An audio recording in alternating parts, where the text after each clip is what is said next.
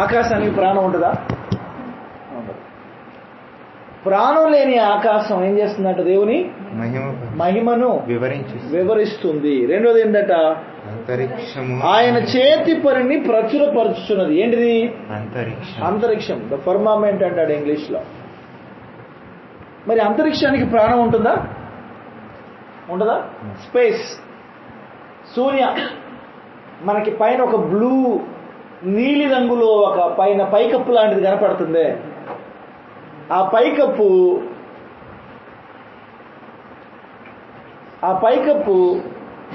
నిజంగా అక్కడ ఏమైనా కప్పు ఉందనుకుంటున్నారా మీరు? It's all an empty space and శూన్యత. మనం వెళ్తా ఉంటే వెళ్ళిపోవచ్చు. ఇంకేంటట? ఇంకెవరెవరు ఏం చేస్తున్నారట? పగటికి పగలు బోధ చేయుచున్నది. ఇక్కడ బోధ చేసేది ఎవరు? పగలు. జ్ఞానాన్ని తెలియజేసేది ఎవరు? రాత్రి. ఆశ్చర్యం ఏంటో తెలుసా ప్రియులారా? మనం ప్రస్తావించుకున్నటువంటి ఈ నాలుగిట్లో దేనికి మాటలు అందంగా అలంకరించి కూర్చి పేర్చి తార్చి చెప్పగలిగినంత నైపుణ్యత లేదు. మాటలు మాట్లాడగలిగినటువంటి గుణము కేవలము దేవుడు ఎవరికి ఇచ్చాడు? మనుషులకు మాత్రమే ఇచ్చాడు. అలాగా ఆ మనుషులు ఏం చేస్తారంటే వాటిని కూర్చి పేర్చి అందంగా అల్లి చెప్తుంటారు. పాపం కొందరికి అల్లకాల్లో తేడా కొడుతుంటుంది, కొందరు సరిగా అల్లలేరు. అందుకని ఏం చేస్తూ ఉంటుంది? తేడా పడతా ఉంటుంది. కొందరు చక్కగా అల్లగలరు, పేర్చి మాట్లాడగలరు. అంటే వీటికి భాష లేదు, వాటికి మాటలు లేవు, స్వరము వినపడదు. కానీ ప్రియులరా, మహిమను అనుభవించినటువంటివి మహిమను గురించి వివరిస్తున్నాయి. మహిమను అనుభవించినటువంటివి, భూమి దేవుని మహిమను అనుభవిస్తుందా? అనుభవిస్తాయమ్మా. దేవుని మహిమను అనుభవించేది ఎవరండి? దేవుడు తన మహిమను ఎవరికి వాగ్దానం చేశాడు? జంతువులక, నేలక, చేపలక, పక్షులక? దేనికి? మనుష్యులకు తన మహిమను వాగ్దానం చేశాడు. ప్రియులారా, యోహాను సువార్త 17వ అధ్యాయం 22వ వచనం చదువుకుందామా? John chapter 17 verse number 22. చదవనమ్మా గట్టిగా. మనము ఏకమై ఉన్నలాగున శిష్యులైనటువంటి వారిని గురించి యేసు ప్రభుల వారు తండ్రితో చేస్తున్నటువంటి ప్రార్థన, వారు కూడా ఏకమై ఉండులాగున, వారు కూడా ఏకమై ఉండవలెనని.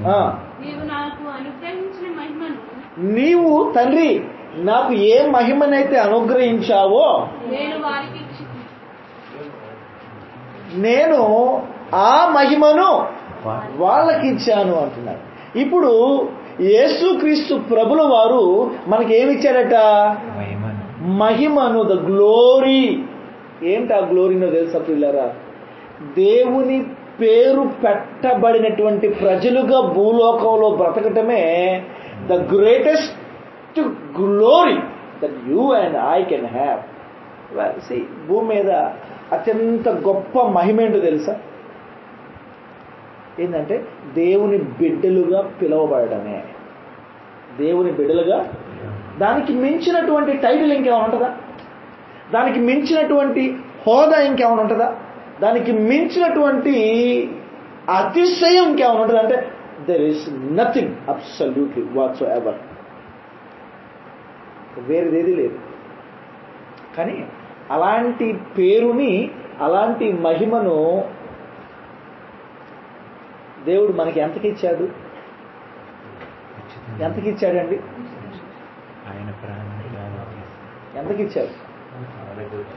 మనకి ఎంతకిచ్చాడు చెప్పండి? ఫ్రీ. It's free. ఇందాక ఆ లైట్ ఎంత అయింది? ఆ లైట్ ఎంత? 90 రూపాయలైంది.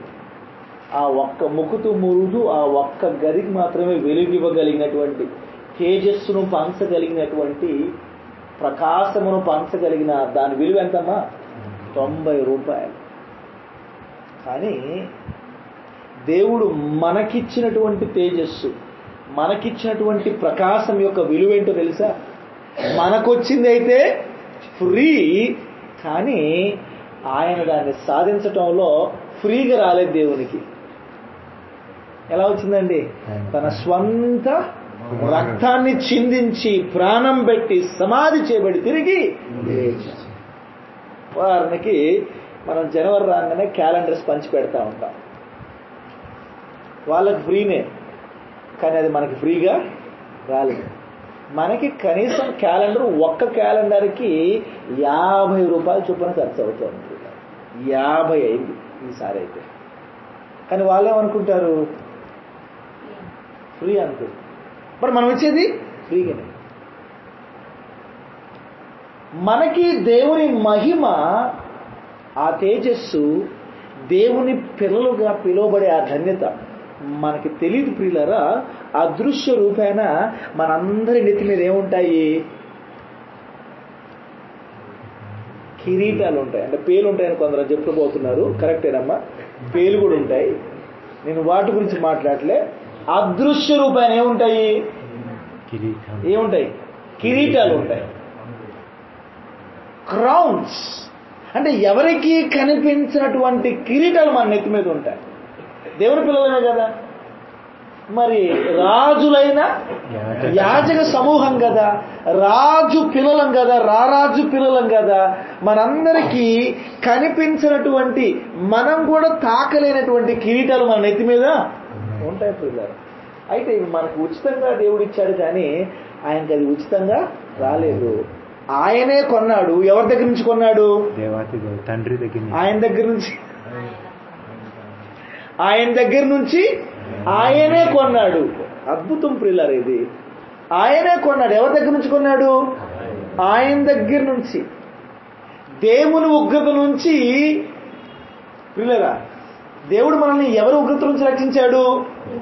తండ్రి. దేవుని ఉగ్రత నుంచి దేవుడే మనల్ని రక్షించాడు. అలాగే ఆయన దగ్గర కిరీటాలు ఆయనే తన కుమారుని ప్రాణం అర్పించడం ద్వారా కొని ఆయనే మనకి ప్రసాదించి పెట్టాడు. అంటే ఇంత గొప్ప మహిమను, ఇంత గొప్ప గుర్తింపును, ఇంత గొప్ప గౌరవాన్ని అయ్యా ఆక్స్ఫర్డ్ యూనివర్సిటీలో చదివినటువంటి ఆయన, లేకపోతే సాన్ఫోర్డ్ యూనివర్సిటీలో చదివి, ఇంకేమనుందా? యూనివర్సిటీ పేరు లేదు తెలుసు. ఉస్మానియా యూనివర్సిటీ, ఏదో ఢిల్లీలో ఏముంటుంది కానీ కాలేజీ, NIT, IIT, అట్లాంటి పెద్ద పెద్ద కాలేజీలు ఉంటాయి కదా. అలాంటి కాలేజ్ చదివితే పేరు కదండి, చాలా పేరు కదా. దాంట్లో చదివిన స్టూడెంటా గొప్ప. అయితే వీటన్నిటికీ మించి ఒక గుర్తింపును దేవుడు మనకిచ్చాడు, ఫ్రీ ఆఫ్ కాస్ట్. ఏంటంటే యేసుక్రీస్తు ప్రభు యొక్క ప్రియ బిడ్డలుగా మనకు పిలువబడతారు. ఆయన మహిమను అనుభవించి అనుభవపూర్వకంగా తెలుసుకోగలిగిన కృప దేవుడు మనకు మాత్రమే ఇచ్చాడు. దేవుడి మహిమ కలుగును గాక. ఆమేన్.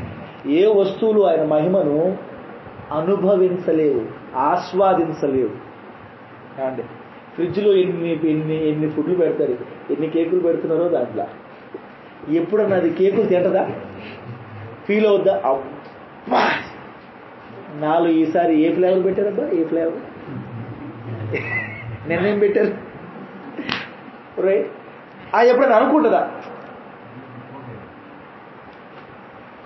మనం డేక్షలలో కూరలు వండుతాం కదా, అప్పుడు జమ్మి ఇవాళ 4 చికెన్ ఉండబోతున్నారు దేవునికి స్తోత్రం అనుకుంటుందా డేక్ష? అనుకోదు కదా. ఏది అనుకోదు. ఆ ప్రకారం ఏ వస్తువు దేన్ని ఆస్వాదించలేదు. ఆస్వాదించేది అలా ఎవరు? మనిషి. అంటే ఆస్వాదించినటువంటి మేఘాలు, ఆస్వాదించినటువంటి నక్షత్రాలు, సూర్యుడు, చంద్రుడు, గ్రహాలు ఇవన్నీ దేవుని మహిమను ప్రచురిస్తుంది. వివరించుచున్నవి అనే అద్భుతమైన మాటను మాట్లాడుతున్నారు పిల్లలు. కేవలం మనం ఆయన మహిమను మాత్రమే ఆస్వాదిస్తున్నాం, అనుభవిస్తున్నాం అనుకోకండి. ఆయన కృపను కూడా మనం అనుభవిస్తున్నాం. దేవుని స్తోత్రం. ఆయన కృపను కూడా మనము అనుభవిస్తున్నాం. చదవగలరా? Ephesians chapter 2 verse number 9 and 10. ఎఫెసీ పత్రిక 2వ అధ్యాయము పోటీల మధ్య చదవాలి. అది క్రియల వలన కలిగినది కాదు. అది క్రియల వలన జరిగింది కాదు కనుక ఎవడునూ అతిశయపడ వీలు లేదు. ఎవ్వడు కూడా అతిశయపడటానికి వీలు లేదు. అమ్మా, మీకు అర్థమవుతుందా? ఎవ్వడు కూడా అతిశయపడటానికి వీలు లేదు. మరియు వాటి యందు మనకు కావాల్సిన అది కృప వల్లనే కలిగింది కానీ ఎవరి క్రియల వల్ల కలిగినది కాదు. ఇప్పుడు దేవుని కృప మనకు అనుగ్రహించబడింది. దేవుని కృప ఏ రూపాయన అనుగ్రహించబడింది మనకి? చెప్పండి. దేవుని కృప ఏ రూపాయన మనకు అనుగ్రహించబడింది? దేవుని కృప ఏ రూపాయన మనకు అనుగ్రహించబడింది? దేవుని కృప మనకు అనుగ్రహించబడిందని మనం నేర్చుకుంటున్నాం పిల్లరా. ఏ రూపంలో దేవుని కృప మనకు అనుగ్రహించబడింది? రోమపత్రిక 6వ అధ్యాయంలోకి రండి. ఎవరైనా చెప్పకపోతే చెప్పొచ్చు, నో ప్రాబ్లం. కరెక్టే, అది కూడా కరెక్టే, అన్నీ కరెక్టే. Romans chapter 6. So give me a minute, I am coming there.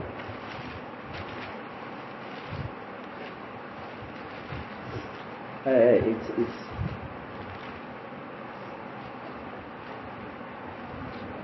6 కాదండి, 5th చాప్టర్, దాని పైనే 21 వచనం చదవండి. 5:21. పాపము దేన్ని ఆధారం చేసుకుంది?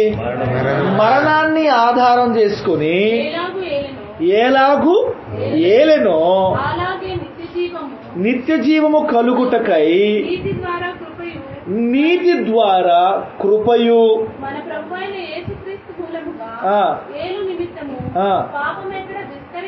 అక్కడ కృప అపరిమితముగా ఎక్కడెక్కడ విస్తరించిందండి కృప? పాపం ఎక్కడైతే బాగా విస్తరించిందో అక్కడ ఏమి బాగా విస్తరించిందంట? ఆయన కృప కూడా బాగా విస్తరించిందట. నా పాపం ఎక్కడెక్కడ విస్తరించుద్దండి? పాపం విస్తరించాలంటే పాపానికి ఒక సాధనం కావాలమ్మా. కోవిడ్ విస్తరించాలంటే కోవిడ్కి రకరకాల సాధనాలు ఉన్నాయి. గాలి కూడా దాని సాధనమే, పదార్థాలు సాధనమే, నీళ్లు దాని సాధనమే. What not everything is vehicle for it. ఇప్పుడు చెప్పండి, కృప విస్తరించాలి అంటే కృపకు ఒక సాధనం కావాలి. అలాగే పాపం విస్తరించాలంటే పాపానికి ఏ సాధనం ద్వారా పాపం విస్తరిస్తుంది చెప్పండి? ఎగ్జాక్ట్లీ.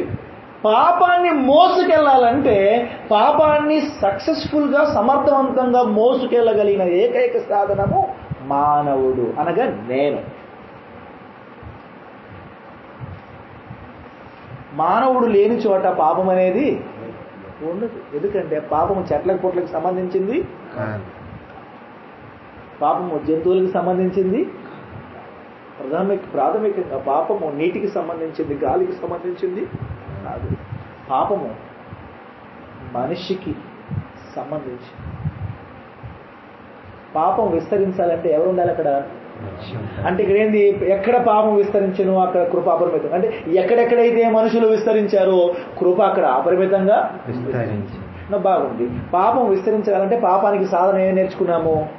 మానవుడు. మరి కృప విస్తరించాలంటే కృప ఏ సాధనం రూపంలో విస్తరిస్తుంది ప్రియులారా?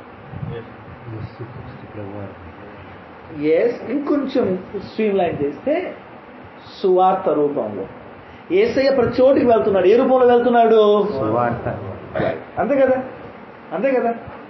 సువార్త రూపంలో. కృప ఏ రూపంలో విస్తరిస్తుంది అంటే సువార్త రూపంలో విస్తరిస్తుంది. ఇప్పుడు మన దగ్గరికి ఆ కృప విస్తరింపజేయబడింది.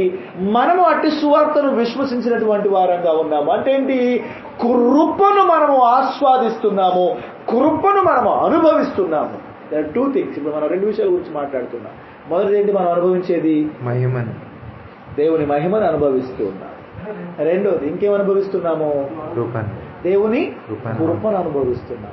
ఆశ్చర్యం ఏంటో ప్రియులారా, ఆయన మహిమను అనుభవించే వాళ్ళు, ఆయన కృపను అనుభవించే వాళ్ళు నోరెత్తకుండా కిమ్మనకుండా ఉంటుంటే ఆ కృపను ఆస్వాదించలేనటువంటివి చూపించగలవు కానీ ఆస్వాదించలేవు. అర్థమవుతుందా మీకు? అది ఫుడ్ను ప్రిజర్వ్ చేయగలదు కానీ అది ఫుడ్ను ఆస్వాదించలేదు. ఈ బాటిల్ నీళ్ళని నిలపగలదు కానీ అది నీళ్లు తనంతట తాను తాగదు. సార్ ఆగండి, నేను ముందు ఒక గుట్టకు తాగాలి, ఆ తర్వాత మీరు తాగుతారని ఏ బాటిల్ అందు. ఏ వస్తువు దేన్ని ఆస్వాదించదండి. ఏ పువ్వు తన మకరందాన్ని ఆస్వాదించదు, తన అందాన్ని అది ఆస్వాదించదు. మనుషులు దాన్ని ఆస్వాదించాలి. అంటే ఆస్వాదించే వాళ్ళేమో నిమ్మకు నీరెత్తినట్టుగా కిమ్మనకుండా సున్నం కొట్టిన రాయిలాగా ఎవరి మానాన వాళ్ళు బ్రతుకుతూ ఉంటే, ఆస్వాదించినటువంటివి మన చుట్టూ ఉన్నటువంటి పంచభూతాలు ఆయన మహిమను వెల్లడి చేస్తున్నాయి. దేవుని మహిమ కలుగునుగాక. ఒకసారి బాప్తిస్మం ఇచ్చి యోహాను గారు యూదుతో మాట్లాడుతూ ఉంటారు. ఓహో, మేము అబ్రహాము సంతానము అబ్రహాము సంతానము అబ్రహాము సంతానం అని మీరు రొమ్ము విరుచుకొని జబ్బలు జరుచుకోవాల్సిన అవసరమేమీ లేదు. ఎందుకంటే దేవుడు తలుచుకుంటే, దేవుడు కావాలనుకుంటే అబ్రహామునకు ఎక్కడి నుంచి పిల్లల్ని పుట్టించగలడని ఆయన చెప్పాడండి ప్రియులారా. మత్తయి సువార్త 3:9 చదవండి ప్రియులారా. అబ్రహాము మాకు తండ్రి, అబ్రహాము మాకు తండ్రి అని మీలో మీరు మీలో మీరు చెప్పుకొని ఆ పేరును బట్టి మీరు అతిశయపడకండి, మురిసి ముంత బాగలేకండి. వెనకడ ఒక సామెత ఉంది, ఏంది? తోసి తోయనమ్మ తోడుగోడల పుట్టింటికి వెళ్ళిందంట. అలాగా మీరు అబ్రహాము పిల్లలమని ఎప్పుడో జమానాలో 10-15 తరాల ముందు పోయిన అబ్రహామును గురించి, 1000 సంవత్సరాల ముందు పోయిన అబ్రహాం గురించి మీరు మాట్లాడు. 1000 కాదు, ప్రభువారు ఈ మాట మాట్లాడేటప్పటికి 2000 సంవత్సరాలు. ప్రభువారు ఈ మాట మాట్లాడేటప్పటికి 2000 సంవత్సరాలు. అంటే 2000 BC కదా, ఇది 30 ADలో ఉన్నాడు కదా, దాదాపుగా 2000 years. 2000 సంవత్సరాల క్రితం వచ్చినటువంటి అబ్రహాము పేరు ఈనాడు చెప్పుకోగలుగుతున్నారు. మీరు అనుకుంటున్నారా ఏంటి? దేవుడు ఈ రాళ్ల వలన అబ్రహామునకు పిల్లలు పుట్టించారు. ఇప్పటికీ 2000 సంవత్సరాల తర్వాత కూడా ఆయన గొప్ప విశ్వాసి. సమస్య అది కాదు. ఆయన పిల్లలం కాబట్టి అని ఆయన పేరు చెప్పుకోవడం కాదు. మీరు దేవుని పిల్లలు. మీరు ఎవరి పిల్లలు అంటే వాళ్ళు ఇజ్రాయెల్ ప్రాథమికంగా చెప్పేది ఏంటంటే, మీరు దేవుని పిల్లలు అబ్రహాం పిల్లలు అంటే వాళ్ళు ఏం చూస్ చేసుకుంటున్నారు? అబ్రహాం. ఎందుకే దేవుని పిల్లలని చెప్పాలి కదా అంటే, అబ్రహాము దేవుని బిడ్డ కదా, ఆ లెక్కలో మనం కూడా. అంటే వీళ్ళ నమ్మకం మొత్తం ఎవరి మీద ఉంది? అందుకని ఏమంటున్నాడు, అట కాదు, అబ్రహాముకి దేవుడు కావాలని ఎక్కడి నుంచి పిల్లలు పుట్టించగలుగుతాడు? రాళ్ల నుంచి పిల్లలను పుట్టించగలుగుతాడు. ఊరక మీరు ఆ పేరు చెప్పుకుంటాడు, అర్థం పర్థం లేక. మీకు అర్థమైందా? అంటే వీళ్ళు గొప్ప విశ్వాసికి తండ్రిగా, తండ్రి విశ్వాసం గల తండ్రికి పిల్లలుగా వారసులుగా పుట్టారేమో కానీ ఆ విశ్వాసాన్ని వీళ్ళు ఆస్వాదించలేకపోతున్నారు, అన్వయించుకోలేక. వీళ్ళగా ఈ రాత్రి ఈ సంవత్సరం ముగింపుకు వచ్చేస్తుంది. ఫ్యూ మినిట్స్లో మనం ఈ సంవత్సరాన్ని ముగించుకొని 2022 సంవత్సరం ముగించుకొని 23లోకి ప్రవేశం చేయబోతాం. ఎన్నిసార్లు నోరు తెరిసాం ఈ సంవత్సరం అంతా? దయచేసి వినండి అమ్మా, మీ అందరికీ నేను బతిమలాడుకుంటున్నాను. ఎన్నిసార్లు మనం నోరు తెరిచి ఆయన మహిమను వివరించగలిగాం? ఈ 2022లో ఎన్నిసార్లు నోరు తెరిచి ఆస్వాదించారా? నేనంట ప్రతి మెతుకును మనం ఆస్వాదిస్తూ తింటాం కదా. మీరు భోజనం చక్కగా రకరకాలైనటువంటి భోజనాలు పదార్థాలు వడ్డించి మీకు ముందు పెట్టినప్పుడు మీరు తింటుంటే నేను మాటికి అది కాదు ఇది అని మీకు వేరే విషయాలు చెప్పి మిమ్మల్ని మీ దృష్టిని మళ్లించే ప్రయత్నం చేశాను అనుకోండి, పాపం బయటికి ఏమని లేకపోయినా సరే మీరైతే ఖచ్చితంగా ఫుడ్ని ఆస్వాదించలేరు.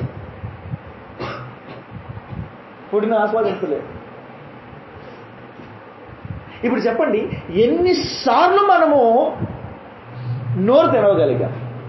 ఆస్వాదించినటువంటి అనుభవించినటువంటివేమో మనం తిండిని ఆస్వాదించాం, బట్టలను ఆస్వాదించాం, ఈ మన కుటుంబాలను ఆస్వాదిస్తాం, పిల్లల్ని ఆస్వాదిస్తున్నాము, రైట్? వాళ్ళు చేసే పనుల్ని ఆస్వాదిస్తున్నాం, అవునా కాదు? మన చిన్న చిన్న పిల్లలు వాళ్ళు కదిలినా, వాళ్ళు మెదిలినా, ఏ చిన్న మాట అన్నా చెప్పుకొని ఇట్లన్నది అట్లన్నది అట చేసింది ఎటు చేసింది చెప్పుకొని మరి అంతగా అలా ఆస్వాదిస్తూ ఉంటారు. మరి ఇన్ని గొప్ప అనుభూతులు, మధురానుభూతుల్ని దేవుడు మన జీవితంలో మనకు తీసుకొచ్చినప్పుడు మనం నోరు తెరిచి మాట్లాడాల్సిన అవసరం ఉందా లేదా? మరి మాట్లాడగలిగామా? 2022లో ఎన్నిసార్లు మాట్లాడగలిగామండి?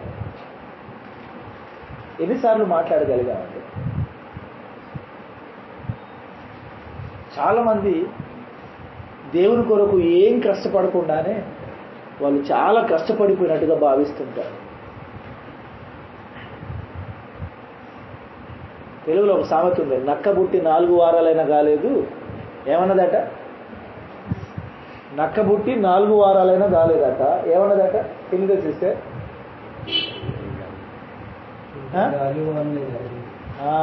ఇంత పెద్ద గాలివాన నా అనుభవంలో చూడలేదన్నదట. అంటే ఎంతకాలం పుట్టేది? ఏమంటుంది? నా అనుభవంలో చూడలేదు. ఎంత అనుభవం ఉంది? కొందరు చేసే మాట్లాడే మాటలు అట్లుంటాయి అన్నమాట. పట్టుమని 1 సంవత్సరం అనుభవం ఉండదు విశ్వాసంలో, వాళ్ళు మాట్లాడే మాటలు వింటుంటారు. నక్కబుట్టి 4 వారాలైనా కాలేదు, ఇంత పెద్ద గాలివాన నా అనుభవంలో నేను చూడలేదని మాట్లాడుతుంటే మరి 10 ఏళ్ల క్రితం పుట్టిన ఏం మాట్లాడాలి? 25 ఏళ్ల క్రితం పుట్టిన ఏం మాట్లాడాలి? అంటే దేవునిలో కనీసం ఓనమాలు కూడా నేర్చుకోలేనటువంటి వాళ్ళు, ఇంకా ఎదగనటువంటి వాళ్ళు, దేవుని కోసం కష్టపడటం అంటే ఏంటో తెలియనటువంటి వాళ్ళు, దేవుని కోసము ఉపవాసం ఉండటం అంటే ఏంటో తెలియనటువంటి వాళ్ళు, అన్నపానాలు మాని నిద్రాహారాలు మాని పనిచేయటం అంటే ఏంటో తెలియనటువంటి వాళ్ళు, దేవుని కోసం ఏ త్యాగము చేయలేనటువంటి వాళ్ళు పెద్ద మాటలు మాట్లాడటం ఆశ్చర్యం కలిగిస్తుంది. అందుకనే తెలుగులో ఒక మాట ఉంది, నిండుకొండ పనకదు అనే మాట ఉంది. అన్నీ ఉన్న ఆకు ఇస్తరాకుల గురించి మాట్లాడతారు. దాంట్లో భోజనాలన్నీ ఏర్పాటు చేసాం అనుకోండి, కదులుద్దా ఆకు? దాంట్లో ఏమేయకుండా అట్ట పెట్టండి, కదులుద్దా? ఎగిరెగిరి పడతా ఉంటుంది. అటు పరిగెత్తా ఇటు పరిగెత్తా, దాన్ని కొంచెం మళ్ళీ ఎడబెట్టా. అంటే ఒక విశ్వాస జీవితం ఎలా ఉండాలంటే అన్నీ సర్ది పెట్టినటువంటి, సిద్ధం చేసి వడ్డించినటువంటి ఒక నిండు విస్తరిలా ఉండాలి. తొనగకుండా బెనకకుండా చాలా స్థిరంగా, అంతే నింపాదిగా, నిబ్బరంగా, అంత యోగ్యంగా ఉండాలి. మీకు అర్థమవుతుందా? మనము ఆయన కృపను అనుభవించాం, కానీ నోరు తెరవలేకపోయాం. నోరు తెరవటమంటే వచ్చేసి స్టేజ్ మీద నిలబడి మాట్లాడడం కాదండి ప్రియులారా. 2022 సంవత్సరంలో ఎన్నిసార్లు మనము సవినయంగా మోకరించి, తండ్రి నీకు వందనాలు, అయ్యా నీకు వందనాలు, thank you Lord, thank you, నా రక్షణను బట్టి నీకు వందనాలు అయ్యా, దేవస్తోత్రం, నన్ను రక్షించుకున్నందుకు నీకు వందనాలయ్యా. One of the greatest mysteries ఏంటో తెలుసా ప్రియులారా? క్రైస్తవ జీవితానికి ఎప్పటికీ అర్థం కానటువంటి ఒక మర్మం ఏంటో తెలుసా? మన రక్షణ.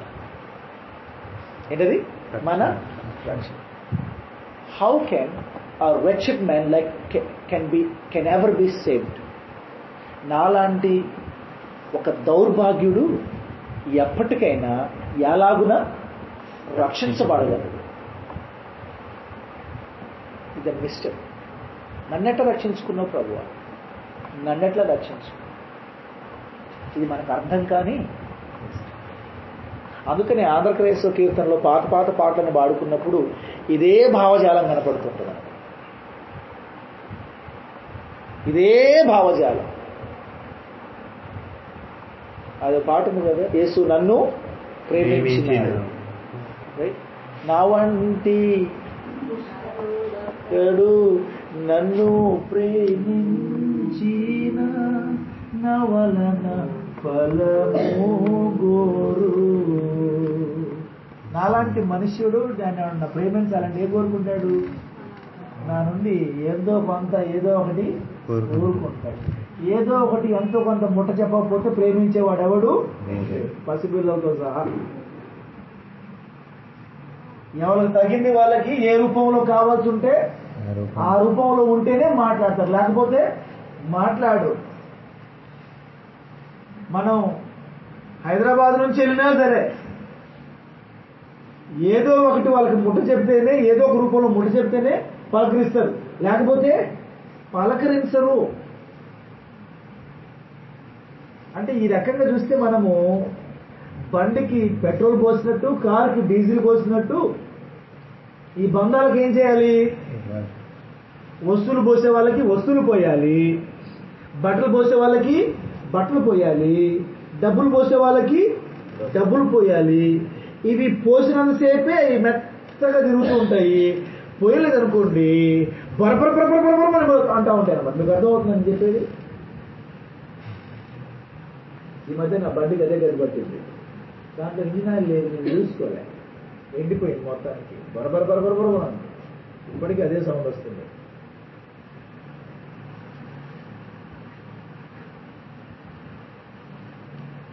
టైం ఉంది. అయితే దేవుని యొక్క అత్యంతమైనటువంటి నమ్మకమైన కృపను మనం స్మరించుకుంటూ దేవుడు చేసిన మేళ్లను బట్టి మనం కృతజ్ఞతాస్తులు చెల్లించబద్దులమై ఉన్నాం. ఇంత అనుభవించే నేనెట్టా మౌనంగా ఉండగలను, నేను ఎలాగూ మౌనంగా ఉండగలను. హెబ్రీ పత్రిక 12:28 చదువుతున్నా. క్విక్. హీబ్రూస్ 12:28. చదవండి గడియండి సార్. నిశ్చలమైనటువంటి ఎన్నడూ కదల్చబడినటువంటి రాజ్యము పొంది దైవ కృప కలిగి ఉందుము.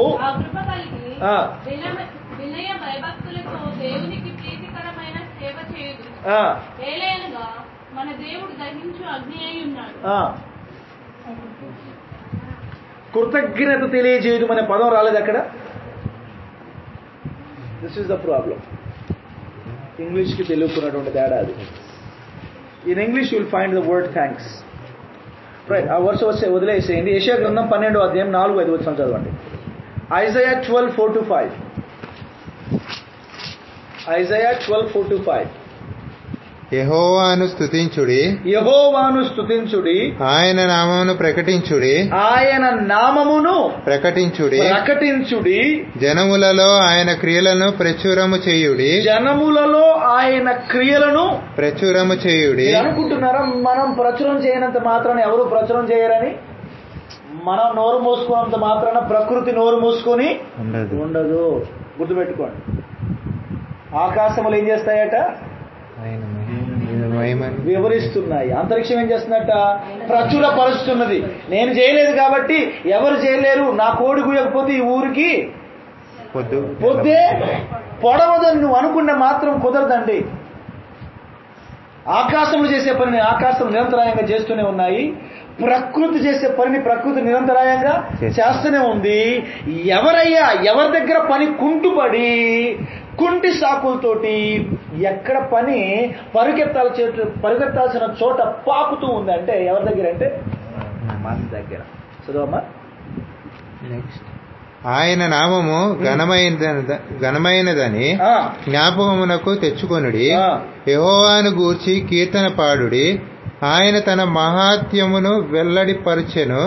భూమి అంతటా ఇది తెలియబడును. ఎప్పుడు మనము ఆయన గురించి మాట్లాడాలి అంటే సాక్ష్యం అంటే ఏదో ఒక మేలు చేస్తేనే కాబట్టి ఇప్పుడు దాదాపుగా చెప్పిన సాక్ష్యాలన్నింటిలో జనరల్గా నేను చెప్పినా కానీ ఒక స్వస్థతో ఒక ఒక రకమైనటువంటి అనారోగ్యం నుంచి విడుదల, లేకపోతే ఉద్యోగంలో ప్రమోషను, రైట్, అప్పులోంచి ఏదో ఒకటి చెప్తాం. కానీ ఎప్పుడెప్పుడు మనం దేవుని కృతజ్ఞతలు చెల్లించాలి తెలుసా మీకు పిల్లలు? హబక్కూకు గ్రంథం 3వ అధ్యాయం 17-18 వచనాలు చివరిగా క్విక్ చదవండి. Habakkuk chapter 2 verse number 17 and 18. 17 and 18 పాత నిబంధన గ్రంథంలో ఉంటుంది, చిన్న ప్రవక్తలలో ఉంటుంది. అంజూరపు చెట్టు పూయకుండినను, వినండి అమ్మా శ్రద్ధగా వినండి. అంజూరపు చెట్టు పూయకుండినను, ద్రాక్ష చెట్లు ఫలింపకపోయినను, ఒలీవ చెట్లు కాపు లేక ఉన్నా సరే, చాలు మనం విత్తినటువంటి విత్తనాలు ఏవి కూడా ఫలించి పైరు చేతికి రాకపోయినా సరే, ఎప్పటికీ దొడ్డిలో కలకలలాడుతూ ఉండాల్సినటువంటి దొడ్లన్నీ ఖాళీగా వెలవెలబోతున్నప్పటికీ సరే, పశువులు లేకపోయినా సరే, పశువుల శాలను కూడా వెలవెలబోతున్నా సరే, దేవునికి స్తోత్రం, హల్లెలూయా, ఆమేన్. దేవుని యందు ఎప్పుడు ఆనందించాలమ్మా మనం? ప్రతి క్షణం. ఎప్పుడు ఆనందించాలి? ఏమీ లేకపోయినా. ఏమి అంటే ఆనాటి జీవన సాధనాలు ఇవేనండి. ఒలీవ మొక్కలు, ద్రాక్ష చెట్లు, ఇంకా పశువులు, గొర్రెలు, ఇంకేమున్నాయి, పైరు. ఇదేనమ్మా ఆనాటి యొక్క జీవనాధారమైన ఇన్కమ్ సోర్స్ అంటే ఇవే కదా. వీటిలో ఏది ఫలించకపోయినా, ఒలివలు లేకపోయినా, ద్రాక్షలు లేకపోయినా, పైరు లేకపోయినా, అంజూరాలు లేకపోయినా, గొడ్లు లేకపోయినా, గొర్రెలు లేకపోయినా, I still have a reason to praise thanks. ఇంగ్లీష్లో ఏముంది? I still have a reason. యెహోవా యందు ఆనందించడం అనే పదాన్ని ఇంగ్లీష్లో ఏమన్నాడు అక్కడ? Oh my goodness. అందరు బైబుల్ తిప్పినట్టు చేశారు. ఇదంతా అంత షోనా? అదంతా 17-18 వరకు చదవండి. కరకర మనం తిప్పారుగా పేజీలు ఇందాక. Although the fig tree shall not blossom, last వేరే చదవబా. There shall be no herd in the soil, yet I will rejoice. Yet I will rejoice అనే పదం అంటే ఎప్పుడు మనం రిజాయిస్ కావాలి? ప్రతి ఏమీ లేక ఫలాలు మన అకౌంట్లు ఖాళీ ఉండండి అంటే ప్రజెంట్కి అప్లై చేసుకుందాం. మనకైతే దొడ్లు లేవు, కానీ ఏముంటాయి? అకౌంట్స్ ఉంటాయి. మన అకౌంట్లలో సున్నాలు ఉన్నాయి. మన దగ్గర గూగుల్ పే ఉంటుంది, ఫోన్ పే ఉంటుంది, వాట్సాప్ పే ఉంటుంది, శాంసంగ్ పే ఉంటుంది, పేటిఎం ఉంటుంది, ఇన్ని ఉంటాయి. కానీ అసలు అకౌంట్లో వీటన్నిటికీ ఎక్కడైతే జీవనాడి ఉంటుందో ఆ జీవనాడిలో జీవమేది? అకౌంట్లలో డబ్బులు లేకపోయినా సరే, అల్మరాలో నగలు లేకపోయినా సరే, వస్తువులేవి లేకపోయినా సరే, ఆలోచించండి పిల్లరా, మన పేరు మీద ఏ ఆస్తులు లేకపోయినా సరే, వెనక్కి తిరిగినప్పుడు అది ఉందిగా పర్వాలేదులే అని అనుకోవడానికి ఏది లేకపోయినా సరే, you still have a reason to rejoice. You have a reason to rejoice. And what is that reason? Jesus Christ alone should be the reason for our rejoicing. మనం ఆనందించడానికి ఏకైకమైనటువంటి కారణం ఏంటో తెలుసా పిల్లరా? యేసుక్రీస్తు. You have Jesus, you have the whole world. అవునా కదా? Right. మీ దగ్గర మీతో పాటు డిఎస్పీ రావట్లేదని మీరు బాధపడరు, మీతో పాటు హోమ్ మినిస్టర్ రావట్లేదని మీరు బాధపడరు, ఎందుకంటే మీతో పాటు వచ్చేసి చీఫ్ మినిస్టర్. దేవునికి స్తోత్రం. అర్థమయ్యే భాషలు చెప్తున్నారు. మీతో పాటు చీఫ్ మినిస్టర్ వస్తున్నప్పుడు డిఎస్పీ రావట్లేదు నాకు అని చెప్పేసి బాధపడతారా? డిఐజీ రావట్లేదని, లేకపోతే డీజీపీ రావట్లేదని మీరు బాధపడతారా? సో ఎమ్మెల్యే రావట్లేదని బాధపడతారా? ఎందుకు? Who is coming with you? The reason for you to rejoice is Jesus Christ. You have. అందుకనే మనం పాట పాడుకుంటాం, నీవుంటే నాకు చాలు యేసయ్యా, నీ వెంటే నేను ఉంటాను. రిలాక్స్. సీరియస్లీ ఇప్పుడు మనం మాట్లాడుకునేది అదే. అంజూరాలు పండకపోయినా, ద్రాక్షలు కాయకపోయినా, ఫలించకపోయినా, ఒలీవలు చెట్లకు కాయకపోయినా, గొర్రెలు చేనులో మనం వేసిన పంటది చేతికి లేకపోయినా ఏం లేకపోయినా ఇంకేముంది సార్? ఇంకేముందండి? ఏముంది సార్? మన్ను ఉందా సార్? మన భాషలో అవునా కాదు? ఇంకేముంది? మన్నా. ఇంకేముంది? గాలి ఉంది. ఇంకేముంది? సెలబ్రేట్ చేసుకోవడానికి you still have a reason to celebrate because you have Jesus Christ. Shall we celebrate? 2022 సంవత్సరం అయ్యా వ్యాపారపరంగా నాకు కలిసి రాలే, ఉద్యోగపరంగా నాకు కలిసి రాలే, చదువుల పరంగా మా పిల్లలు కలిసి రాలే, ఆరోగ్యపరంగా మా కుటుంబానికి కలిసి రాలే, ఈ రకం కలిసి రాలి, ఆ రకం కలిసి రాలి, ఈ రకం కలిసి రాలి. I understand, I definitely understand. But you still have a reason to.